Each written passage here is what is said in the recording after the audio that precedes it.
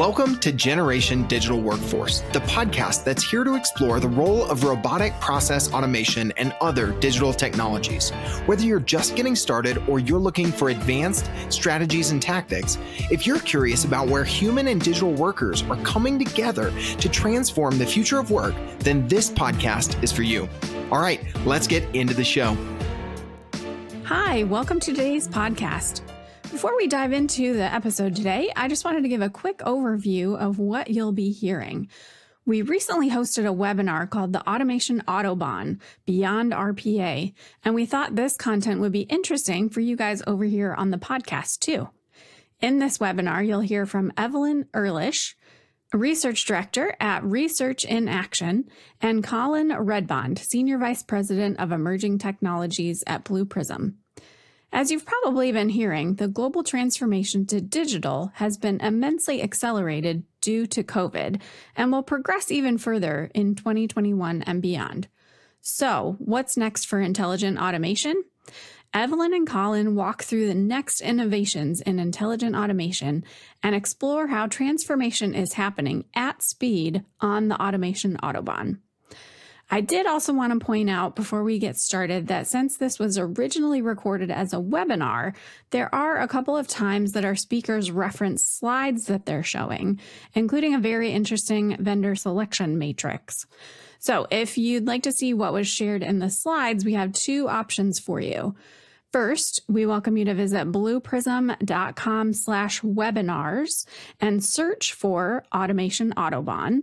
And Autobahn is spelled AUTOBAHN. And you'll find the event there, and you'll be able to take a look at the slides as you watch the event.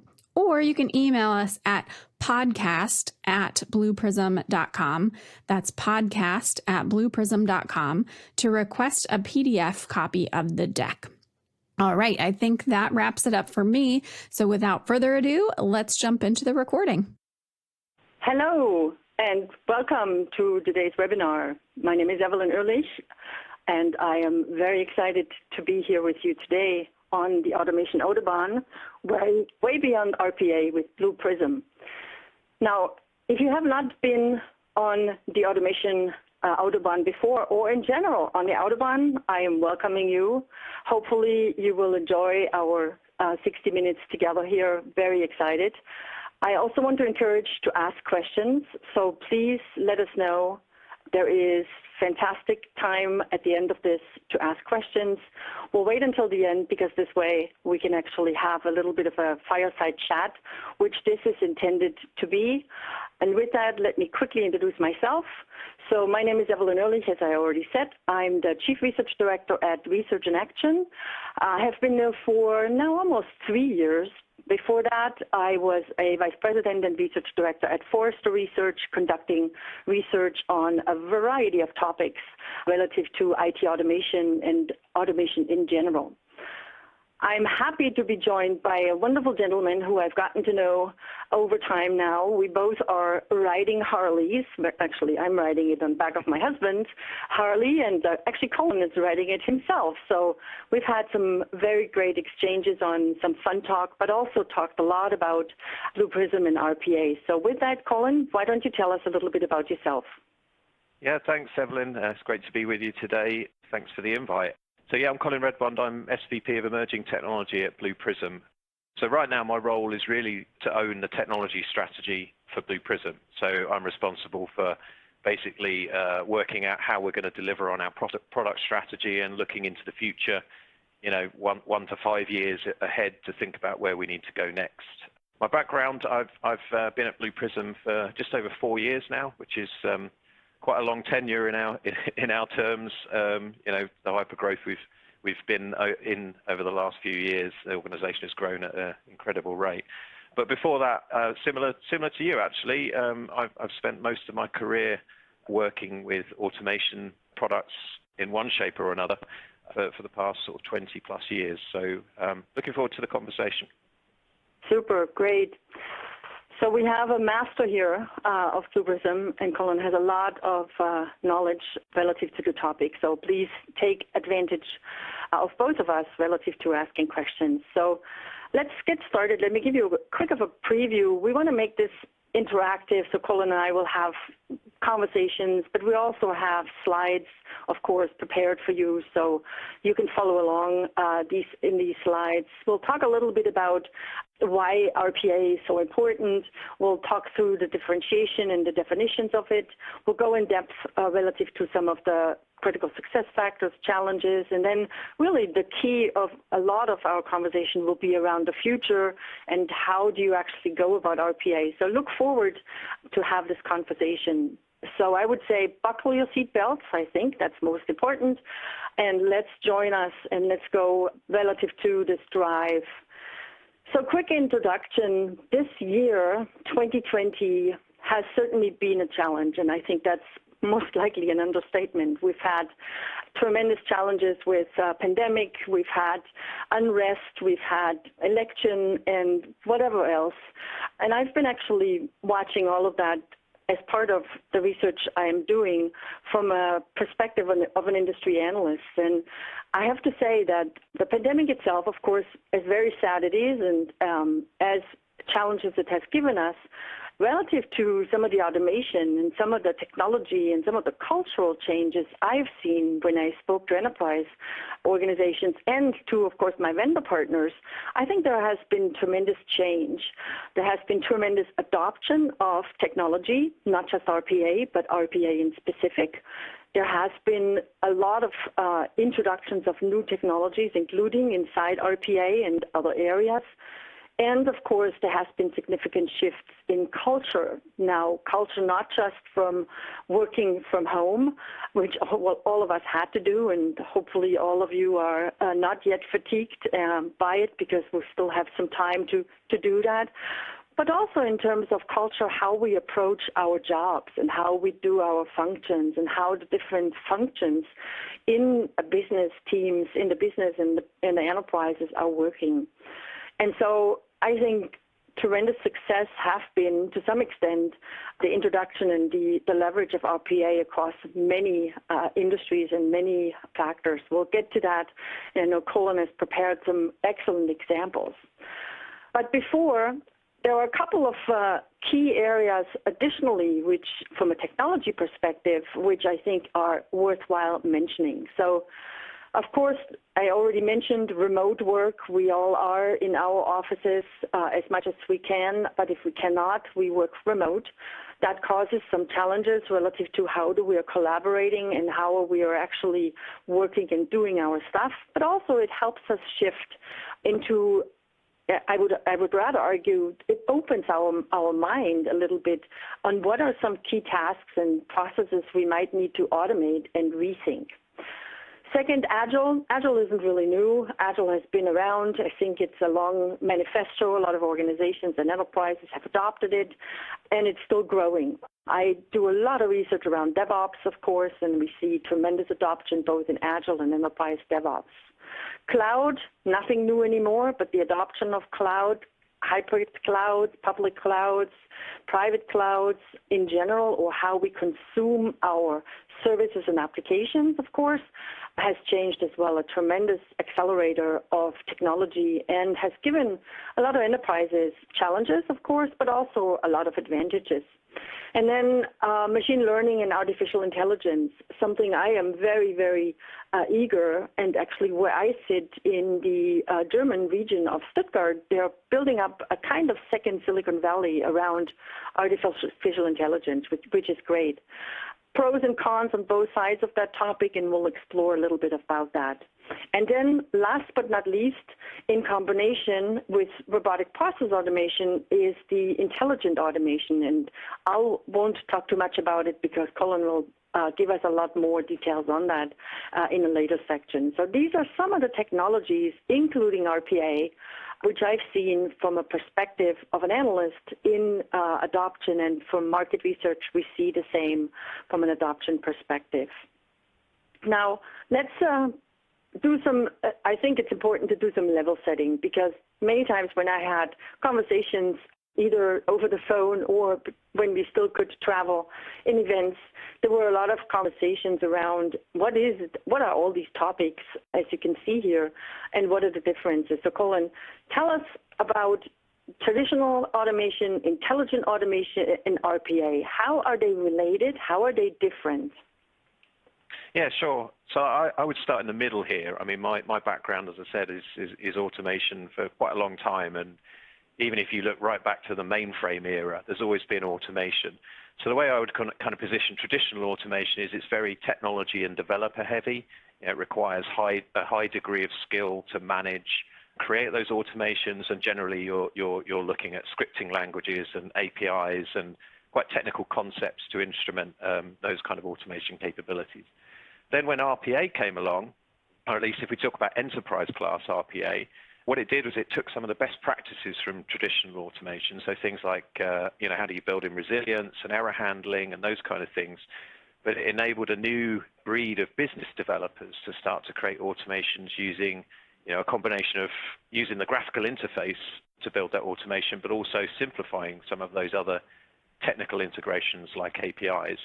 And then intelligent automation is really the evolution beyond that, where what we're looking at now is this combination of technologies that really start to deliver a more human-like capability to automate. So it's giving a digital worker eyes to see and a brain to reason and higher level communication and collaboration skills. That's kind of how I would position those three. Okay, that's quite an important backdrop for the continuation of this. So recognize what you said on intelligent automation for everybody. So let's just make sure that we make sure we understand that. All right, fantastic. Now, in our research around the different vendors and the topic at Research in Action, we actually do a lot of work around collecting data around use cases. So here you see when we asked, and again, the sample size is relatively large, it's about 1,500 enterprise IT managers who all have budget responsibilities, right? So they're global. You can see there is a little bit of a difference between how enterprises are actually planning or have leveraged RPA. I'm just going to use RPA because it sounds easier than always saying robotic process automation. 37% are saying, yeah, we're using it or plan on using it in our service desk and in our customer services department. And many of you probably have, or some of you might have already deployed some of that, or you have been on the receiving end where you have connected in a customer service situation. I certainly have. Second, the business teams, so marketing and sales teams who have leveraged RPA for tasks or processes or intelligent work is the second one. Then we have some of course, are saying, hey, we don't really have a plan right now. Now, that could be due to they have other priorities. They might have some challenges relative to budget, et cetera, et cetera. And then there is a lot of organizations who 11% are doing some repetitive tasks, very simple reporting, data entry, et cetera, et cetera. So it's almost like there's a lot of, to some extent, sophistication around the functional areas of business and IT. And then there's some back office and some repetitive tasks and some no plans of such.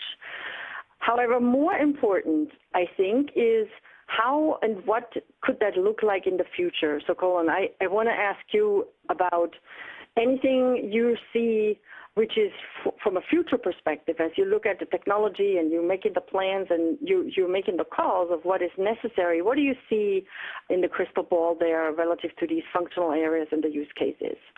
Yeah, it's a really interesting one, because I think what we're starting to see is, as always, particularly with RPA, there's always been this focus on repetitive work and on looking for specific processes to automate. As an organization, what Blue Prism is really starting to do is to look beyond that. And we're seeing this with some of our customers as well. So what we're really trying to do is to start looking beyond processes to automate and start looking for how we go about transforming a business, and how do we use the power of a digital workforce to be able to help customers do that. And if we play that out and think about how that actually works, we see it as being really kind of categorized in these three waves. And this is the journey that we see our customers go through, broadly speaking. So in wave one of the journey, what organizations are generally doing is they're looking at how do I successfully capture productivity and efficiency gains. And that's where you kind of see this balance towards, productivity and efficiency as being some of the things that people are getting out of automation in the first wave. But once you've implemented a digital workforce effectively, if you've got the right sort of frameworks around it and the right organizational buy-in, then in wave 2 you can start to set your sights on driving improvements in business performance and kind of transcending some of those business silos and functional areas by using the digital workforce to be able to kind of connect things together. And then in wave 3, which is really where we want to get to and where some of our more mature customers are getting to, we're kind of looking at the automation pioneers here that are going even further and using automation to kind of spearhead transformation, introducing new products and services into the operation that were previously would have been really difficult without a digital workforce, because you just don't have the agility to be able to react at the pace that technology and market dynamics are moving at. Interesting. I like these waves because to some extent I've seen organizations starting at wave 1. They are looking, as I said, at efficiency and productivity, but then to some extent are failing to recognize that there is more to gather and more connection to make across the different silos. I know we'll talk a little bit about that later. So that second step, really to bring it up bigger into bigger performance, really giving ROI from a perspective of agility and from a perspective of speed and quality and so on. And then even later, the third one, it's like complete transformation, almost like crossing that chasm is happening in wave 2. And then as you have exited wave 2, or while you are in wave 2, start wave 3 is key. Very interesting. Yeah, I think you hit the nail on the head there, really. It's like it is crossing a chasm. I think to get out of that first wave, it does take a different sort of mindset and a different approach and a much more strategic approach to automation and to adoption of the technologies. If you just look at it as a technology strategy, then you're probably never going to get much beyond wave 1. If you look at it as a fundamental organizational and transformation strategy, that's where those second and third waves start to come into play. Let's explore that a little bit more, because I actually brought some data. So when we asked in the research we've done on why organizations were looking for RPA, there were, of course, you can see here evidence of wave 1, right? The automation of the manual and repetitive tasks.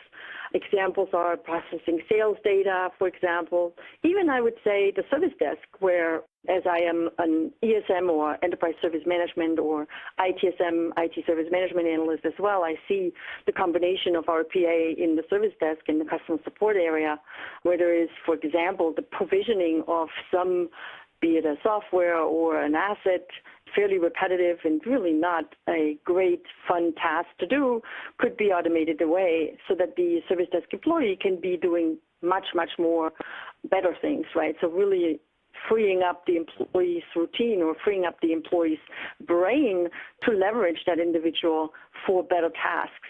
So that is the second one, which I just mentioned.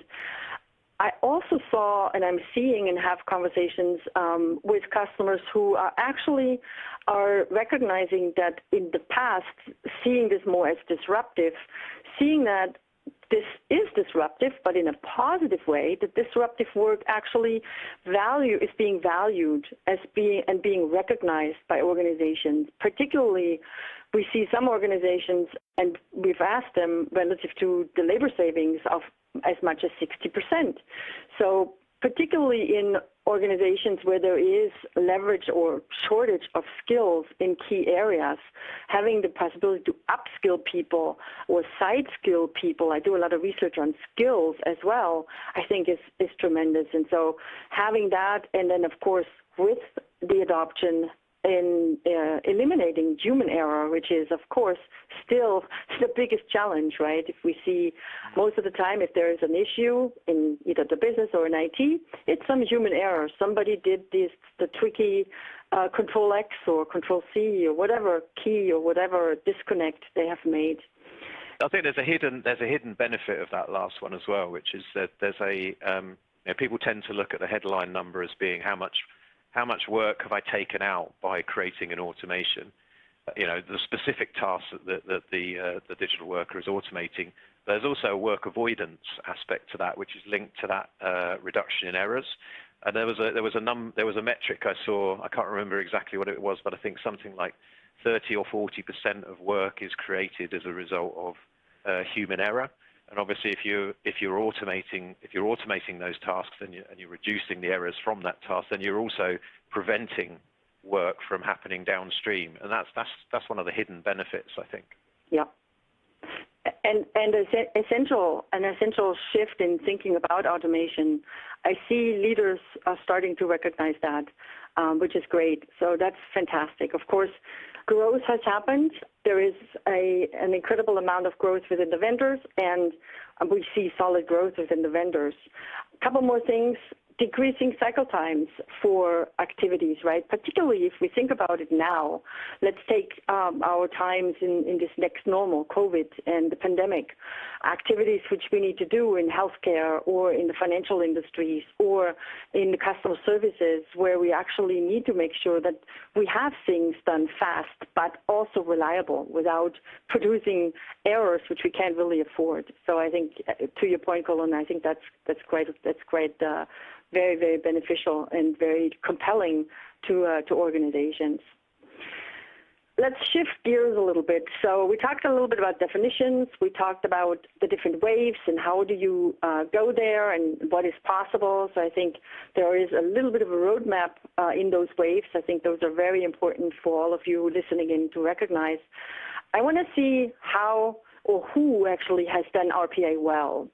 I know a few pointers, and I have a few pointers here, but I know Colin has brought us some excellent examples. Before I hand it over to him for that, what we learned is that there has to be a strategy up front which really gets into wave 1, wave 2, and wave 3.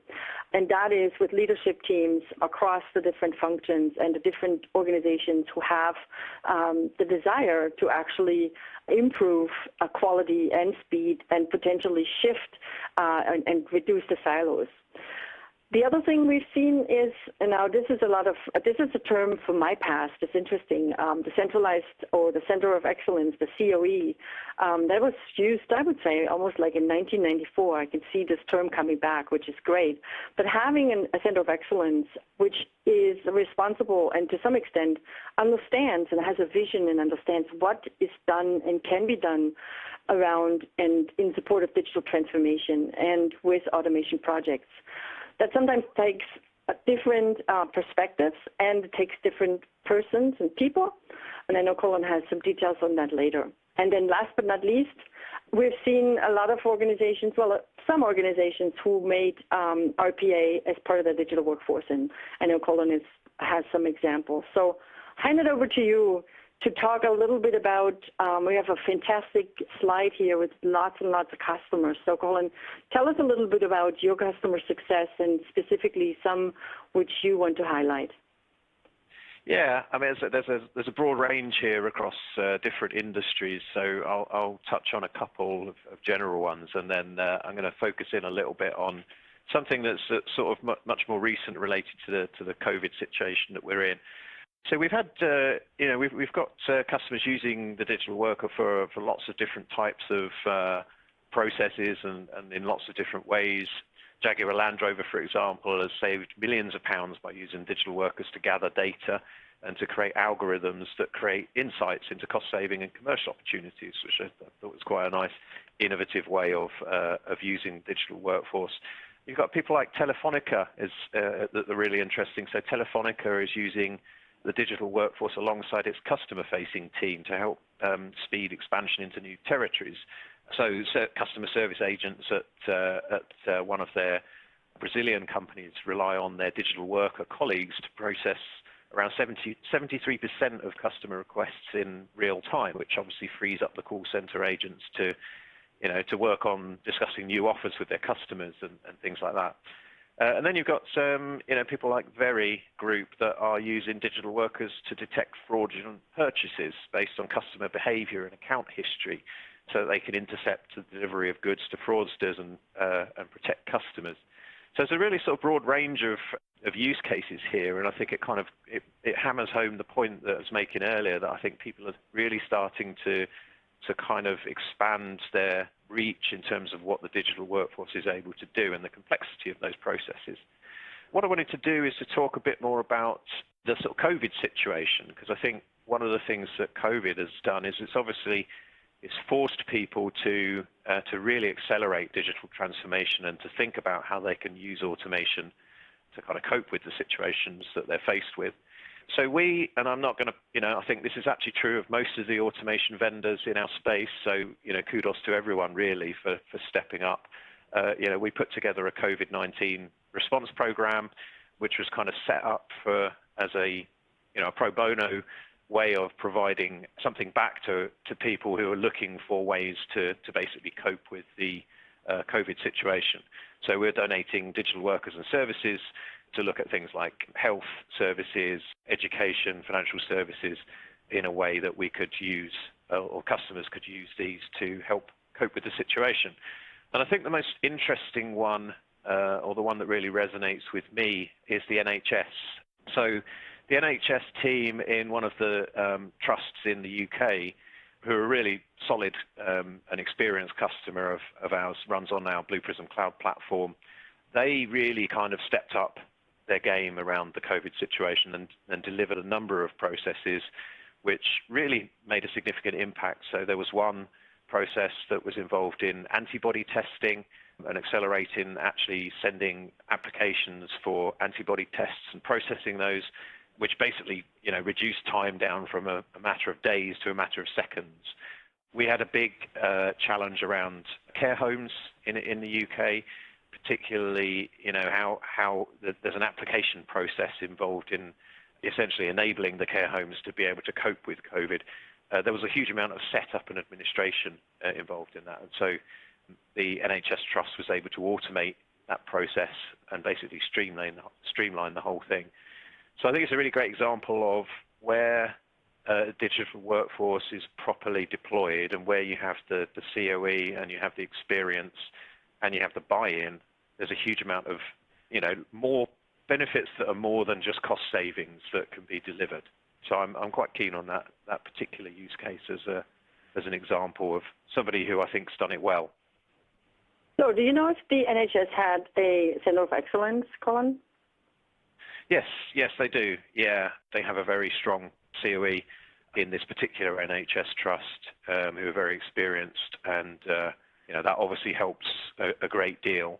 The COE concept is an interesting one, though. I'd be interested in your views actually, because I think the COE is necessary to make sure that you have the right level of skills and that kind of those experienced people who know how to do this well. But I think one of the things that we're seeing is, one of the challenges is how do you expand beyond that without getting this kind of shadow IT and this sprawl of individual activities. So interested in your views on how you see that balance. Yeah, that's a good point. I actually think having the start with a COE, but then continuously expand it and bring in additional resources project by project makes sense, because what we don't want to create is, again, that elite team which is called the COE, and it's kind of being looked at, these guys, they're going to automate us away. So it's like with anything else. We see the same in DevOps, right? We have the DevOps CE, the Center of Excellence, which starts by addressing certain areas and then expands into delivery and et cetera, et cetera. So my thought is to continuously ensure that new projects are being brought in and it's expanded. Just like your Wave, you could expand the COE just like that. I think that would be how I would recommend to proceed on that. So a few challenges also, again, from the research we found, and you can see them here yourself. I don't want to go through each of them, but there's a couple I want to point out which I think are very interesting, and of course I'm interested in your thoughts, Colin, as well. But the one is only focusing on cost reduction, really stopping after wave one. is one of the challenges I see. And then many organizations come back and they say, well, we didn't achieve the ROI, what we had intended. What is the big deal about this? Well, it's like signing up into the automation Autobahn, or going onto the Autobahn, driving in second gear. In Germany, if you want to go on the Autobahn and you have a car, any decent car, you can go up to 150 kilometers or so. And you should be doing that, because you should go the next step into the next step. So I think that's one of the biggest challenges. And then the second one, I think I've also seen, and of course, that's to some extent human nature and how we in IT still try to figure out how to align with the business, which I think is an oxymoron, because in today's organizations, IT is the business, but it's a silo mentality, which really, again, I'm going to look at myself, I'm going to look at my team, I'm going to look at my potentially span of control. I don't really want to go out beyond that because something could happen, et cetera, et cetera. So those are the ones I want to elaborate on. There's a few others there, but Colin, your thoughts on those? Yeah, I think the cultural aspect is really key. If you start, as we said earlier, if you start with just a purely technology-focused approach, then you're almost certainly going to hit blockers along the way, because people will see it as a threat. If you don't have that sort of cultural adoption of automation ingrained in the organization, then people will see it as a threat. They'll push back on it, and you'll struggle to get the support that you need, because you really can't do this without the people on board. That's what we're really seeing now, particularly as you get out of the low-hanging fruit area. You just can't do it without that sort of cultural shift. So putting in place programs and thinking about innovative ways of incentivizing people to think about automation, I think is really key. And the silo mentality one as well, I think that's also that's the other one I would pick up. We really see the digital workforce as I think when you and I were talking the other day, actually, you came up with a great term, which is silo buster, which I think I'm going to steal now, because that's really what it is. Yeah, thanks.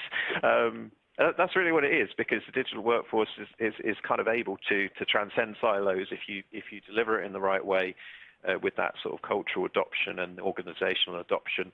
Then it has the ability to really start to remove some of those blockers between silos. So that all comes back to, again, having the right sort of organizational and cultural buy-in across the organization. I know we have another example. I have another question, and I want you to focus on that maybe when you talk about the example later on. And the question is, who are those thought leaders from a stakeholder perspective, or the roles who actually usually kick that off? So keep that in mind when I think you have another example of a financial institution where you have done that. Maybe you could talk a little bit about that. All right. Let's boogie on, because we're 32 minutes. Thank you all again for hanging in here and spending the time with us cruising down the highway, or the Autobahn. Investment areas, of course. We at Research in Action always ask for what are the top investment areas. You could see them in a bit of a priority order. Actually, they are in a priority order. So a few things I want to pick out, and then I'll ask you, Colin, again to comment. Certainly, the delivery model of in the cloud, I think, is one which across almost all of the software automation things I'm studying, I'm seeing that.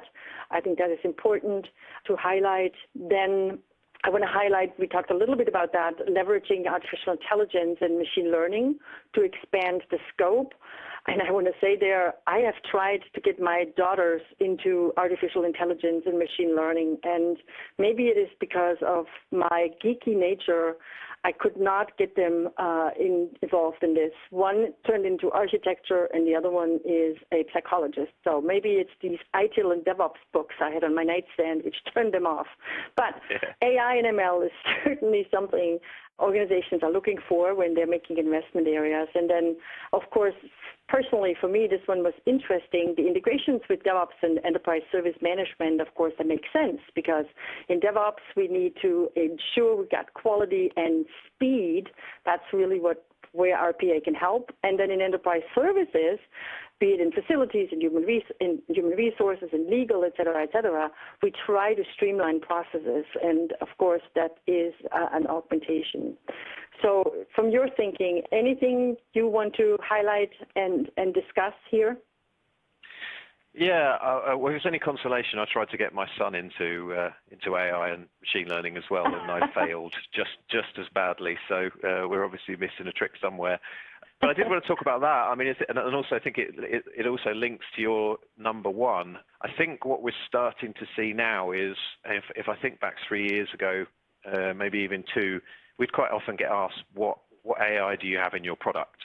And then you'd kind of go back and say, well, what problem are you trying to solve? And then you would get blank looks, which I always found quite interesting. So I think what's starting to happen now is I think people are much wiser to where AI and machine learning fits into this picture. And really, it's another tool that you have in your toolkit, which allows you to go to another level of complexity, to go beyond those repetitive tasks and beyond those repeatable tasks and into things that are maybe less deterministic or involving predictions.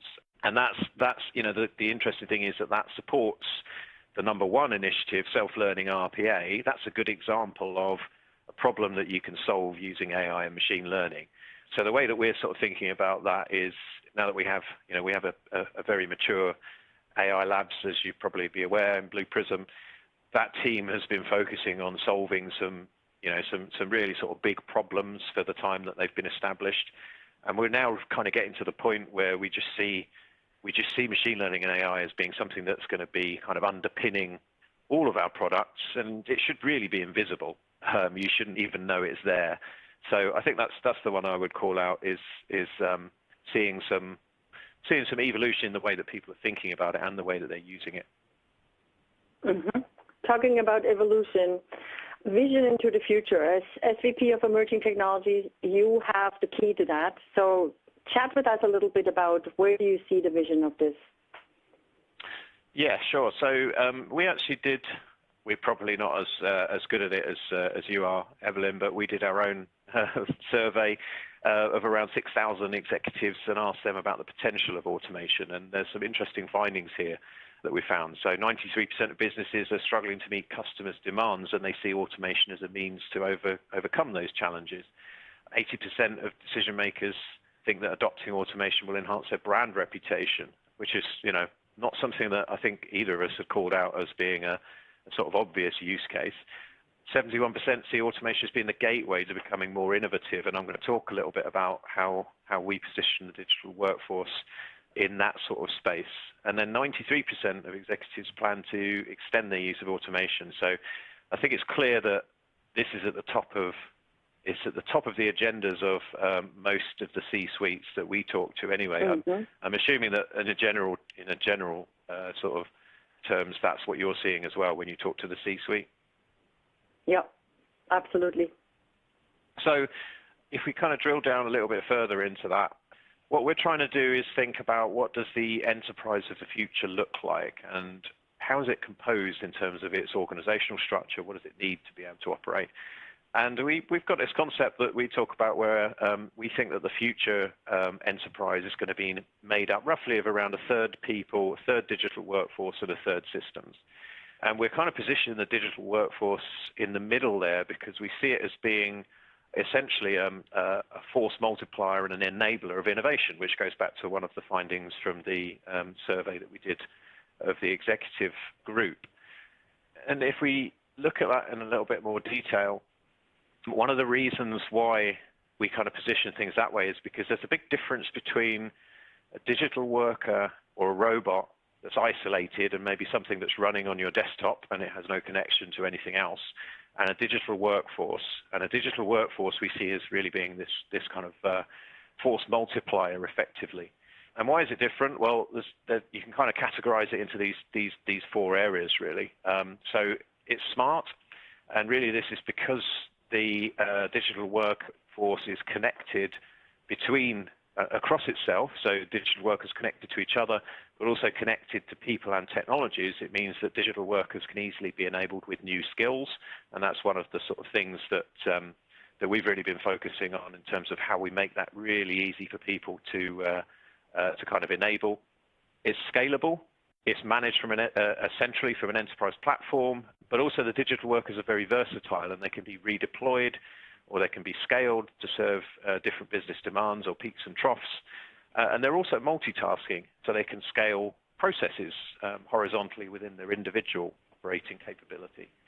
Then you've got security. I don't know if you still see this, but certainly with our enterprise customers, security is, if anything, it's becoming more important, obviously, with the challenges people have got to cope with, or all the threats that are out there. So digital workers have got their own kind of security credentials, and there's a clear audit trail of everything that goes on.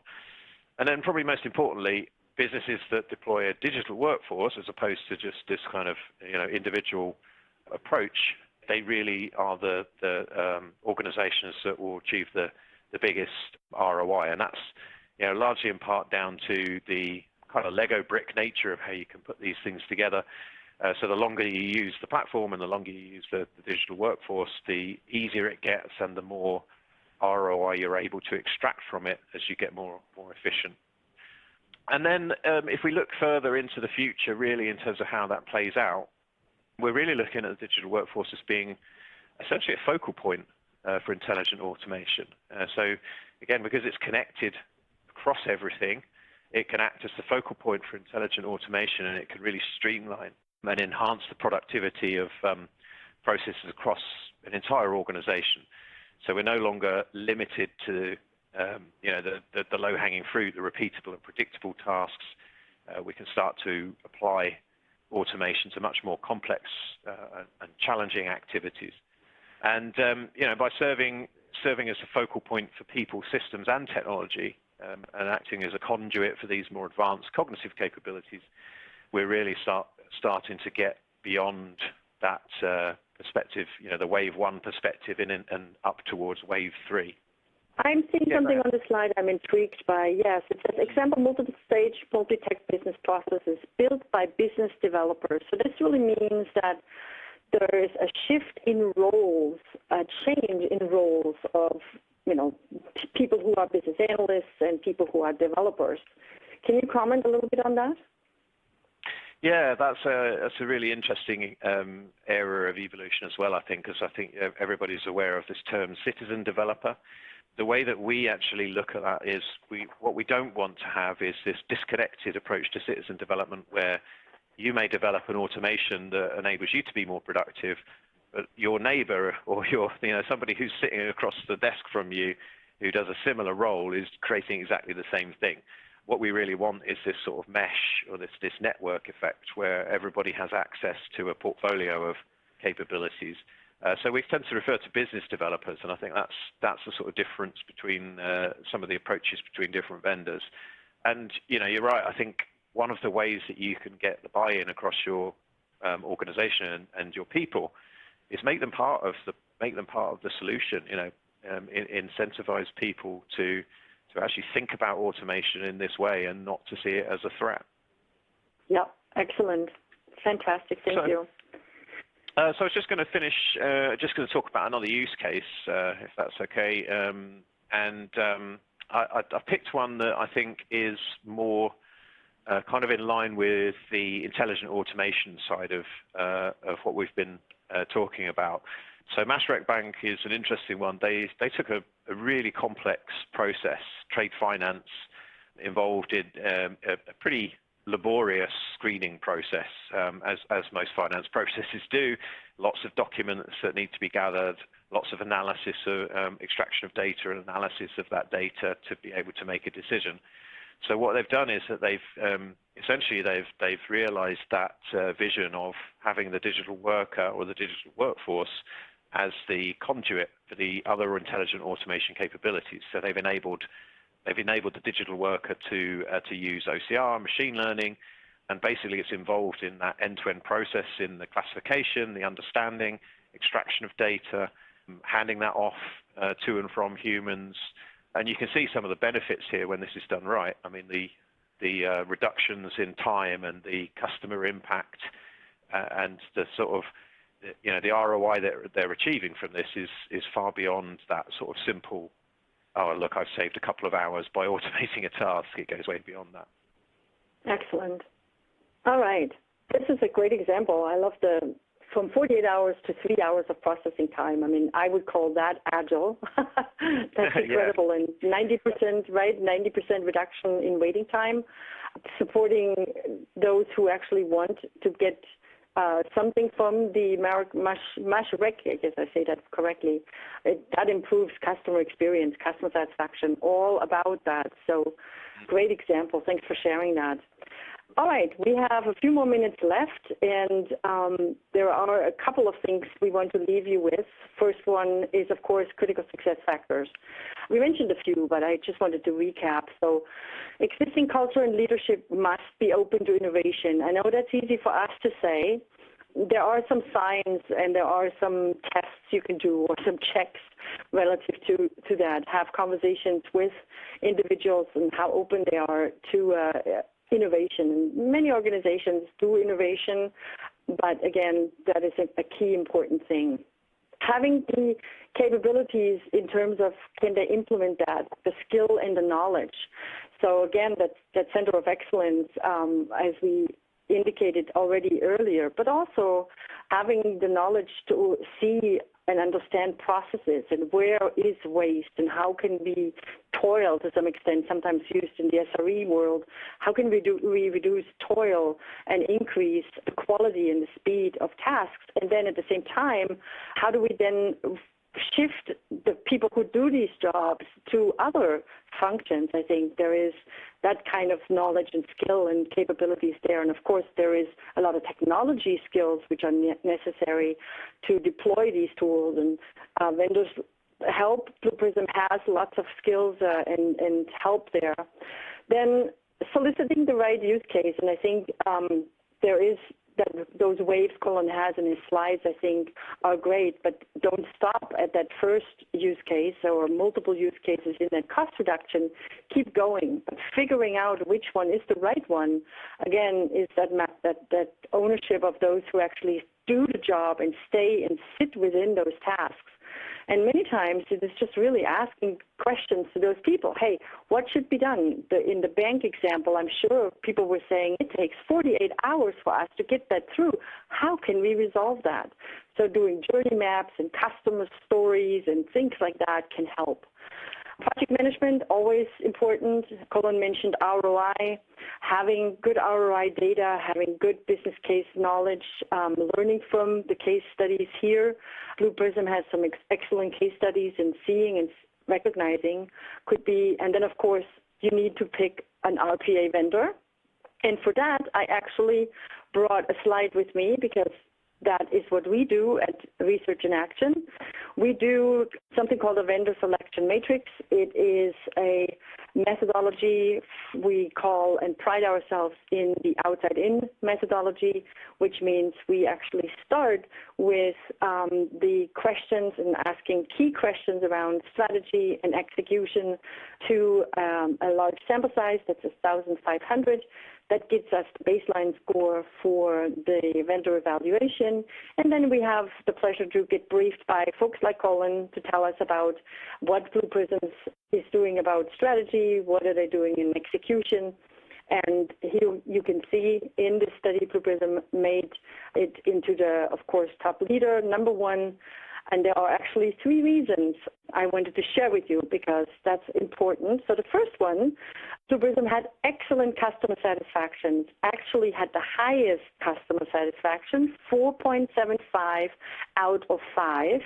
And again, remember, this is not me as an analyst who says that with 3 customers being asked. This is from a very large sample size. So kudos to you guys there at Blue Prism. I want to congratulate you again. The second one, it had the highest score in breadth and depth of the solution. It's a 5 out of 5 compared to all the other vendors. So again, very, very, very, very good. If you're looking for breadth and depth around RPA, there you go. And then last but not least, we talked a lot about integration. Well, we talked a little bit about critical success factors. We kind of missed the integrations and the ecosystem, because RPA is and needs to integrate into a large ecosystem. And Blue Prism has received a great score of 4.75 out of 5 for the partner ecosystem and for innovation. So the innovation, Colin, goes directly to you. So you can, in your next conversation with your leadership, tell them, hey, guess what? But anyway, That's so great. these are the reasons. These are the reasons why Blue Prism actually has received here the number 1, and you can see the medals we give out as a little kudo to the vendors, or to this particular vendor, to you guys. So we have a few minutes left for questions. Let me just quickly put our contact details up here. So in case folks are wanting to connect with us, we both are on Twitter. You see our Twitter handle here. I can be found also on LinkedIn. I know you can just find Colin there as well. So with that, there are a few questions. The one I really want to highlight is a little bit around this culture and perception of RPA. So the question is, how should we counter the perception within our organization that RPA is the path towards job reduction? Your thoughts, Colin, what would you say if that is somebody from an enterprise who says, hey, we've got the challenge, what should we do? I think it comes back to looking beyond cost saving as to make the benefits case. You know, I mean, we talked about the Mashreq example, where you can see that there's an impact on the customer journey. There's a positive impact on the people who are performing that task. It's making their job easier, just freeing them up to do other things. So I think there are different ways of positioning automation that can turn it into more of a positive. And actually, again, interested in your views, but what we're not seeing, we don't really see organizations taking people out in a big way as a result of automation. What they're tending to do is they're using it to make their organization more efficient, and then they're able to basically reuse those people on other tasks. Is that consistent with how you're seeing things? Yeah, I would actually add, we see organizations make their teams happier. Think about some of the tasks. I go back into DBA work and doing some work in a data center. Some of the tasks, I was like, hello, this is what I got a master's for? No, I don't think so. It made us very unhappy. So yes, I think there is the skills, the shifting of people into much more intelligent positions where they can make decisions, where they can make and work with customers, really a lot more rewarding work, and some of those things can be done. And I think the other one, as you already said, that silo. Sometimes it is easy to just work in our own group of sales. We don't connect with marketing. We don't necessarily talk to our technology team. But if we go and stand on, well, we don't do that anymore, but we used to stand on the coffee pot, collect and do coffee or tea. We had these great ideas of how we could actually improve things. But none of us really did it because we didn't have the tools to do it. And so I think that's the second, that silo busting, and having that and put some value towards that, which really, again, ultimately marches us towards the improvement of customer experience or patient experience or, citizen experience and, of course, employee experience. I think I would add that. Yeah, for sure. Well, maybe I can throw one in your direction. Go for it. The questions that we've got. So the question is, what is the best way to start an RPA initiative? Should it be narrow or should it be broad? What are you seeing in terms of the successful organizations that you talk to in terms of how they start? Yeah, so the majority of them, there is always a budgeting prioritization challenge, right? With IT budgets, particularly now, as we're in this very challenging times. But in the past, before that, some of the projects in a particular range of dollars are moving easier and are easier to get by a CIO or a CTO or a CMO is when they are narrow. And I think the project management as well is easier to handle that narrow scope, because otherwise it becomes challenging. It becomes a scope creep. We have too many stakeholders, et cetera, et cetera. And then really proving, and as I always say, have a delta, measure what you're doing now, and then implement it. And they have done that narrow implementation and showing the success and marketing that success for that next journey. So the narrow start is what I've seen most. Of course, I've seen a few who said, this is really top-down. Leadership said, this is it. We're going to do this big time, all hands on deck. But that's rather the exception than, as you pointed out in your waves, really that wave 1, wave 2, wave 3 is important. So that's what I've seen. I have an interesting question here. Hopefully, if this is a curveball for you, tell me to say curveball or shift gears or move to another question. But this individual is wanting to know, what does Blue Prism's RPA implementation look like? Do you need to be on site to do mapping? Yeah, I saw that one, and I guess the mapping could mean a couple of things, so I'll try and address both the different perspectives it might be. So if by mapping we mean the actual process development, the actual process design and development, then generally speaking, no. We have the ability to deploy both on-premises and in the cloud, and generally speaking, once the implementation is done, the process designers will have access to that remotely, so it's not an on-site activity. There's another potential angle to that, which is around process discovery, which is obviously another growing area in the intelligent automation space. That's more a question of the approach that you're going to use. So if you're mapping out a process using technologies like process mining and a sort of a data approach to how you're going to do that, then obviously those technologies are generally something that you can run remotely. If you need to talk to people and those people are on site because there's not a documented view on the process, then that's something that potentially might require face-to-face time. But it's a bit of a nuanced question potentially, so happy to take it up offline with whoever's posed that question if you want to ping me on LinkedIn or Twitter if I didn't capture it. Fantastic. Well, we have very few seconds left. I don't want to just be cut off by the lady from Bright Talk, because she does that. The automated voice who tells us that we're done. I want to thank you, Colin. This has been wonderful. Great conversation, great insight. Thank you, Blue Prism, but also thank you to those who are viewing this live and who have given you, not you, have given us your time. We know your time is valuable.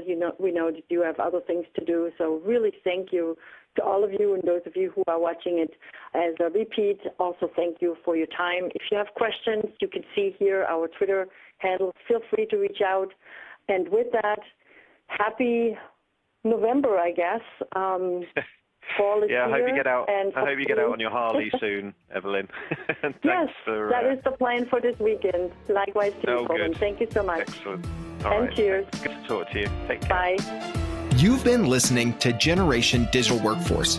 If you want to hear more about RPA, AI, and other cognitive technologies that are shaping the future of work, join us next time as we continue to go deeper on these topics with industry innovators and experts. To make sure you never miss a future episode, subscribe to the show in your favorite podcast player.